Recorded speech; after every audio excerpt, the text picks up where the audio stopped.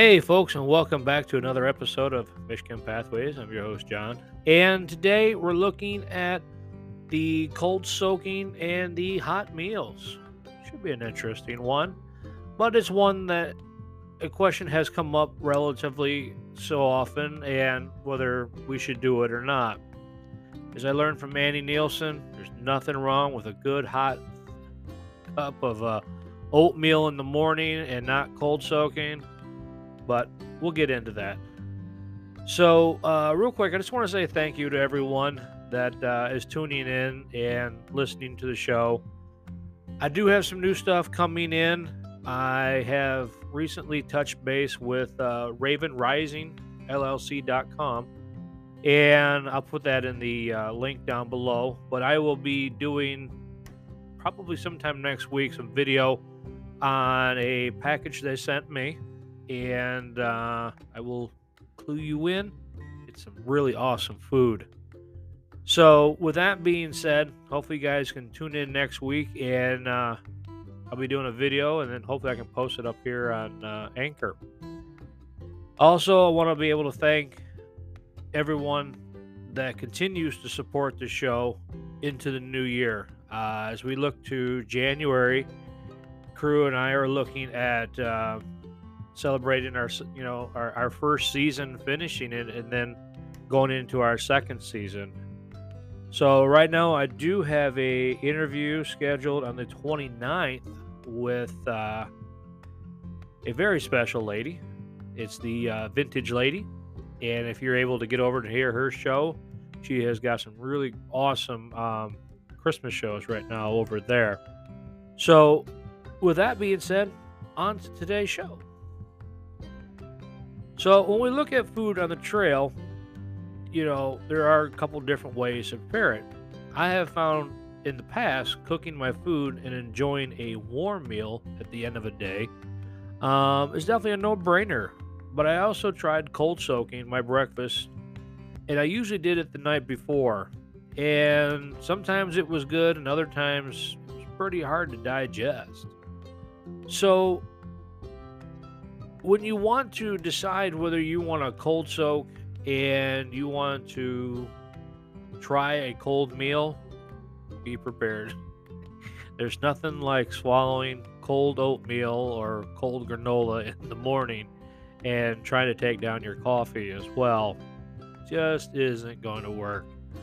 But it was one less thing I didn't have to cook that morning.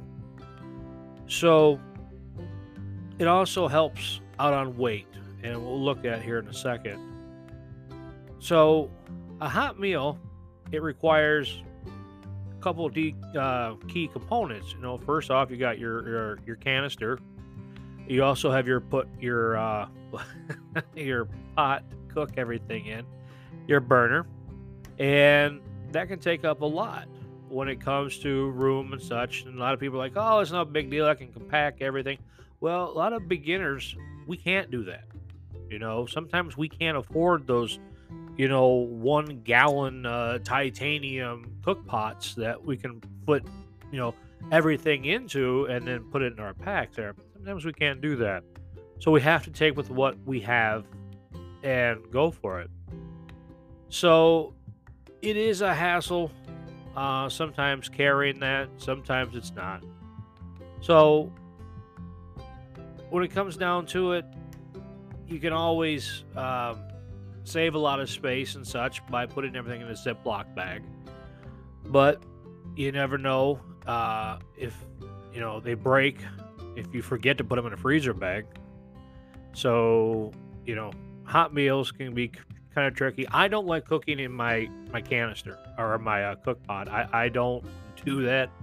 A lot of people say, well, it's a lot easier. You can cook your food. I don't like hassling and cleaning. I left cleaning in the other world. In this world, I don't want to clean. I know we have our camp chores and stuff like that we have to take care of, but that's just one less thing I've got to deal with. So a cold meal requires no canister. All it requires is a bag to rehydrate the food in. And like I said before, granolas, berries, I soaked them overnight and they were quite mushy, but I had something, it was fast in the morning. So hot food is pretty easy when it's already in the packages. So when you're looking at your packages from like your Mountain House meals, all that stuff, it's ready to go, and you can actually soak those while you're backpacking. So you're down for lunch or even your last bit, your last stretch anyway, I should say, and you're soaking your food, and you get to camp, and you got something ready to go. So with that being said, we can look at a couple different things like ramen, potatoes. I'm all tongue tied here tonight, ladies and gentlemen. I have no reason why.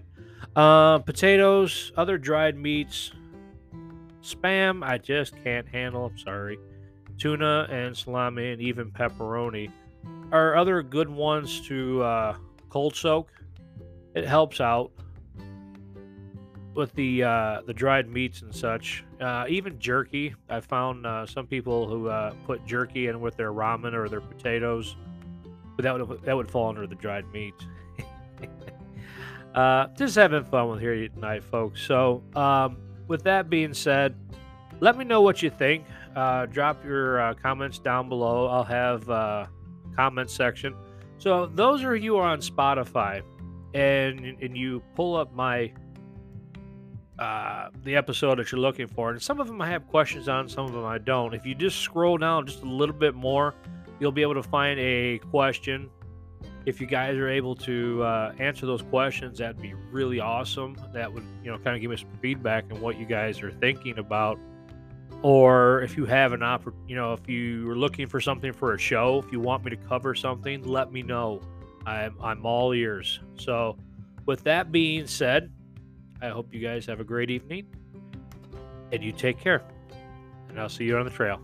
Bye.